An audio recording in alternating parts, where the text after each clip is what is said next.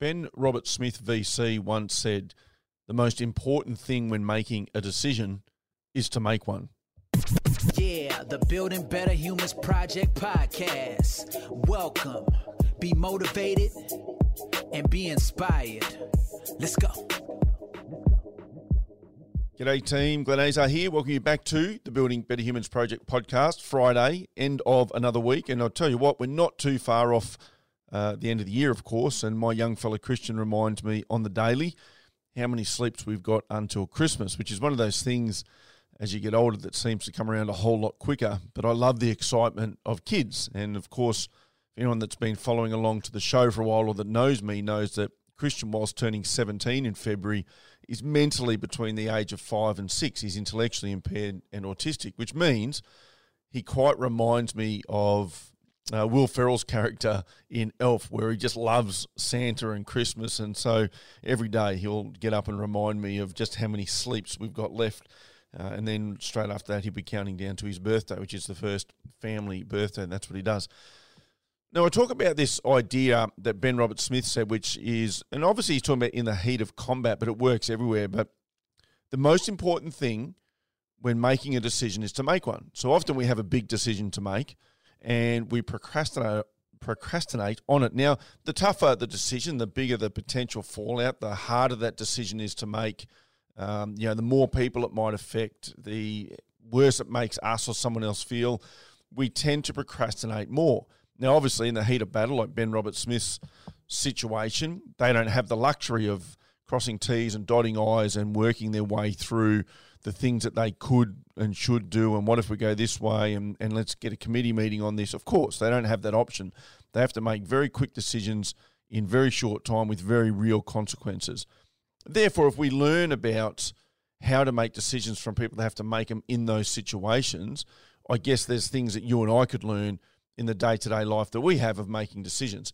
Now, I can give you an experience for myself recently. I've been looking at a decision that I had to make, and it's a decision I knew was just the right decision. I had all of the data that I needed to make this decision, and not only did I have all of the data, but I was very confident this was the right decision. I had analysed it from left and right, from up and down, from forward and back, and turned this thing around because it was a tough decision and I didn't really want to make the decision. But the truth is, it was a decision that absolutely had to make. And the situation that was creating that decision needing to be made wasn't changing. And to be honest, as hard as I tried and as much coaching, etc., as I put forward in this situation, it just wasn't changing. So the truth was, it was a decision that had to be made. But I procrastinated on it. I held off on it. And here's the thing. When you don't make decisions, when you just hold on, it starts to cost you. Now, in a business sense, it costs you financially. There's ongoing costs of not making this decision.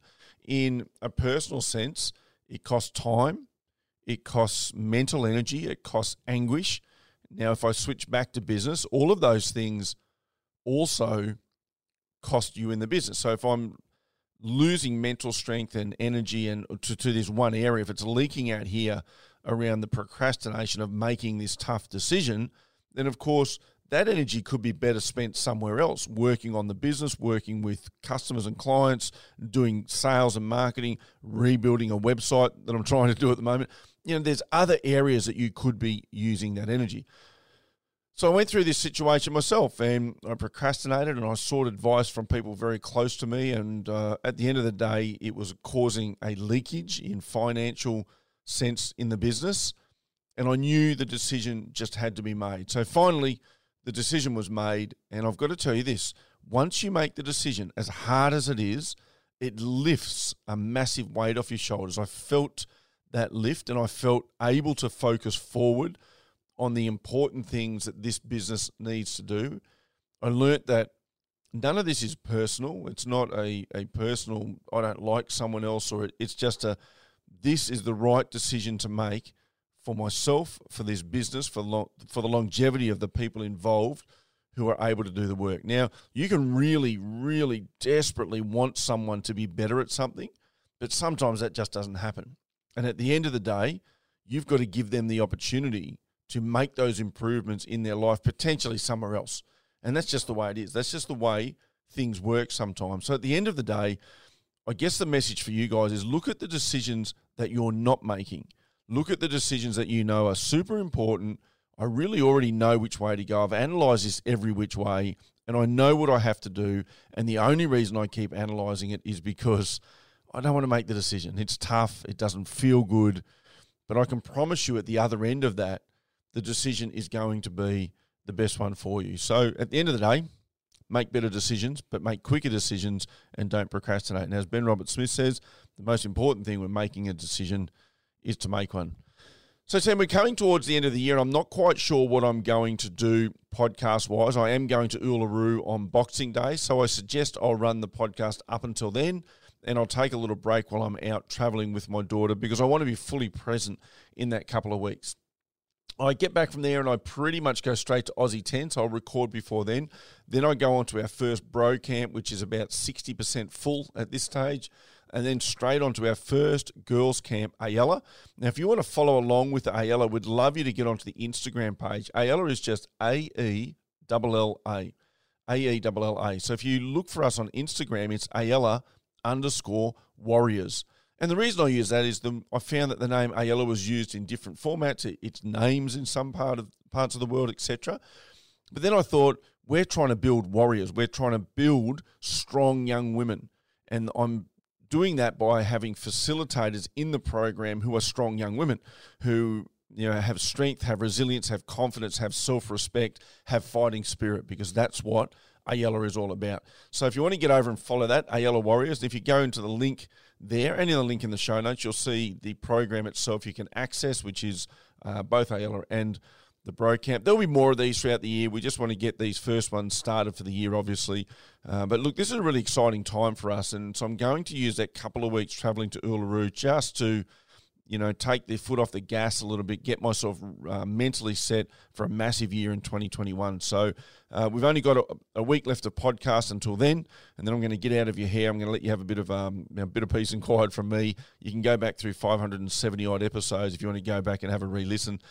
I'd just like to say again, if you love the show, if you love what we're doing, jump onto iTunes, give us a 5-star rating, write a word picture.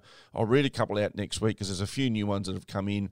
Massively appreciate that. It does help us as far as Apple likes to see that we're getting engagement, that therefore ends up putting them in front of more eyes because, I'm no algorithm expert, but it's somewhere along the lines of how the algorithm works. All right, team, great chat. Let's talk to you again on Monday next week, our last week for 2020.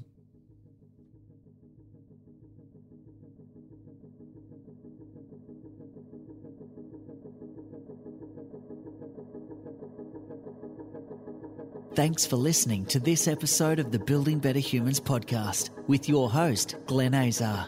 For feedback, to stay up to date, or go back and find an old episode, head over to 180.net.au. Yeah, the Building Better Humans Project podcast. Let's go.